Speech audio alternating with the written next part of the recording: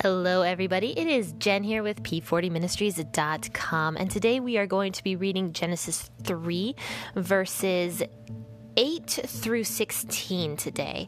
So let's grab our Bibles and read out of whatever version that you prefer, but I will be reading out of the WEB version today. And yes, my internet is finally back on, which is awesome. So I can finally read out of the WEB version again. So let's go ahead and start. So this is right after they had sinned and made the fig leaves for themselves as coverings. They heard Yahweh God's voice walking in the garden in the cool of the day, and the man and his wife hid themselves from the presence of Yahweh God among the trees of the garden. Yahweh God called to the man and said, "Where are you?" The man said, "I heard your voice in the garden, and I was afraid because I was naked, and I hid myself." God said, "Who told you that you were naked? Have you eaten from the tree that I commanded you not to eat from?" The man said, "The woman whom you gave to be with me, she gave me the fruit from the tree and I ate it." Yahweh God said to the woman, "What have you done?" The woman said, "The serpent deceived me and I ate." Yahweh God said to the serpent, "Because you have done this, you are cursed above all livestock and above every animal of the field. You shall go on your belly, and you shall eat dust all the days of your life. I will put hostility between you and the woman, and between your offspring and her offspring. He will bruise your head, and you will bruise his heel." To the woman he said, "I will greatly multiply your pain in childbirth. In pain you will bear children. Your desire will be for your husband, and he will rule over you." So we're going to stop there for now, and we'll talk about the man's curse on a later date. And right now I just want to discuss the curse that God gave the serpent and the woman today. So in verse 8, we find out that right after Adam and Eve had sinned, they made the fig leaf coverings for themselves to hide their nakedness and their shame. And when they heard God walking through the garden in the cool of the day and taking a walk, the man and his wife hid. And they hid because they were ashamed of their nakedness. They were ashamed of the sin that they had committed. And in all honesty, they were probably scared and embarrassed because they knew that they had done something wrong. So they were hiding, like how children hide from parents when they do something wrong, or like how my dog hides in the bathroom when he does something wrong. So they were hiding from the face of God, and that's what it says in different versions of the Bible, the face of God, because they were ashamed that he would see their nakedness. So Yahweh God calls out to the man and he says, "Where are you?" And I'm guessing God already knew where they were. He is all-knowing. He knows everything, but he is asking them this question because he wants them to admit that they had sinned. So the man says, "I heard your voice in the garden and I was afraid because I was naked and I hid myself." So that right there says that the man was indeed afraid of God because he had sinned, because he was naked and he now knew. So he hid himself. And then God says, "Well, who told you you were naked? Because there's only one place you can get that from, and that's the tree of the knowledge of good and evil. So did you eat from this tree?" And immediately the man starts playing the blame game, and he blames God and he blames his wife. And he says, "God, it's the woman you gave me that made me eat of the tree." And so that's what happens when we sin. We don't actually want to admit we're wrong. We don't want to admit we're flawed. That is part of the sin nature. It's so funny how that's the first thing that Adam did, was play the blame game. And that is what we do to this day when we don't want to admit we're wrong, when we sin. And even with me, like when Garrett and I get into fights, my husband, Garrett, when we get into fights, I don't ever want to say, "I'm sorry, I was wrong." I want to say, "You did it."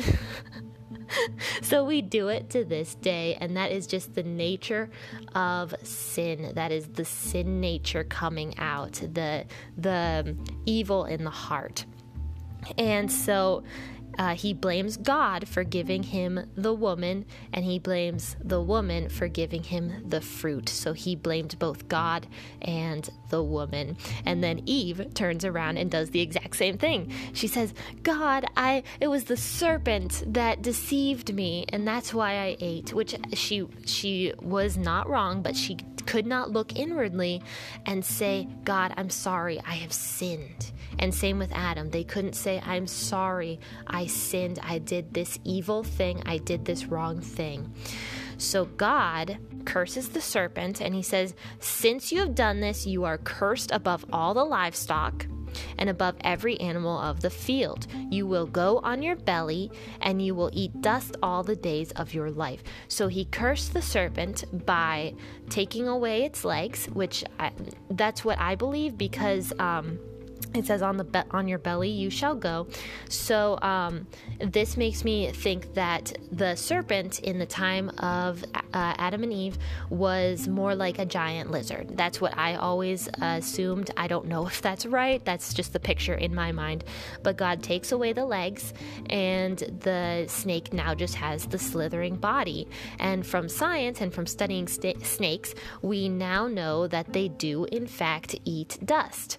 God was not wrong when he said you're going to eat dust all the days of your life, and that's what the snake does.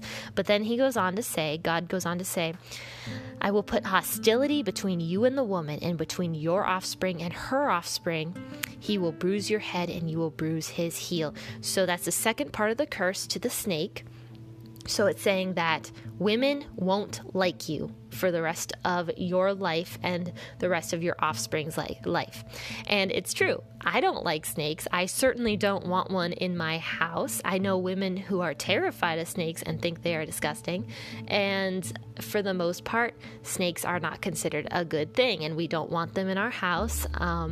Down south in America, they are dangerous. The rattlesnakes is a huge problem in certain parts of America, and you can't even go into a field without, perhaps encountering one. And so it says right here, he will bruise your head and you will bruise his heel. So that's saying that the man and you will also have hostility for the rest of your life, because you're going to bite at his heel and he's going to bruise your head. So what God is saying here is just that snakes and humans are not going to have good relations for the rest of their lives. And then he goes on to talk about the woman's curse, and he says to the woman, I will greatly multiply your pain in childbirth. In pain you will bear children. And we know that that is true. As women, we know that bearing children is extremely painful, and they say it's actually one of the worst pains. And then it also says your desire will be for your husband, and he will rule over you. And I know some versions of the Bible say that your desire will be to control your husband, but he will have authority over you, which is true. I've seen that in certain households, and even in my own household, there are certain things I am just like, why are you doing this, Garrett? I don't like that. I want to have the control over that specific thing. But for the most part, Garrett does have the authority in my household, especially when it comes to finances and things like that. So it is true that the husband is, for the most part, the authority in the household, and is supposed to be according to the Bible. And so that is the second part of the curse of the woman.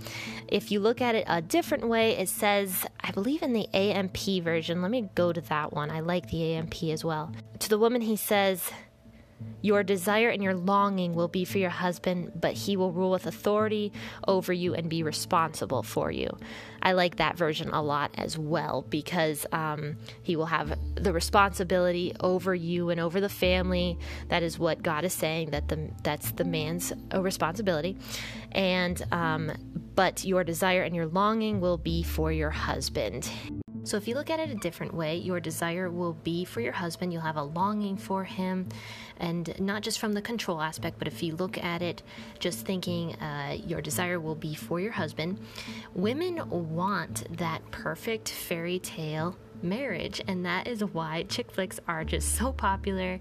And the dream wedding is every woman and little girl's dream, is to have a perfect marriage and a perfect wedding.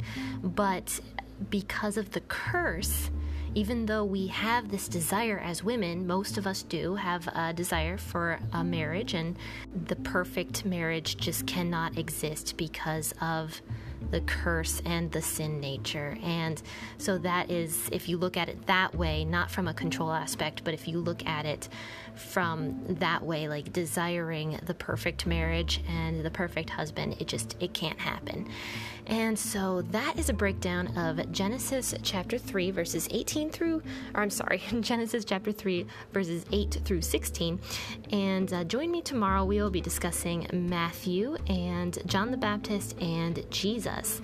So join me tomorrow, 6:30 a.m. We will be back in Genesis on Friday, and we will discuss the man's curse at that point.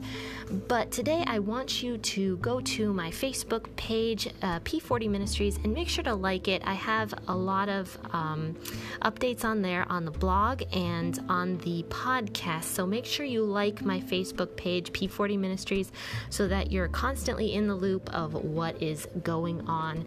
And as usual, I want everybody to have a wonderful day. God bless, and I will see you tomorrow, 6:30 a.m. Okay, bye.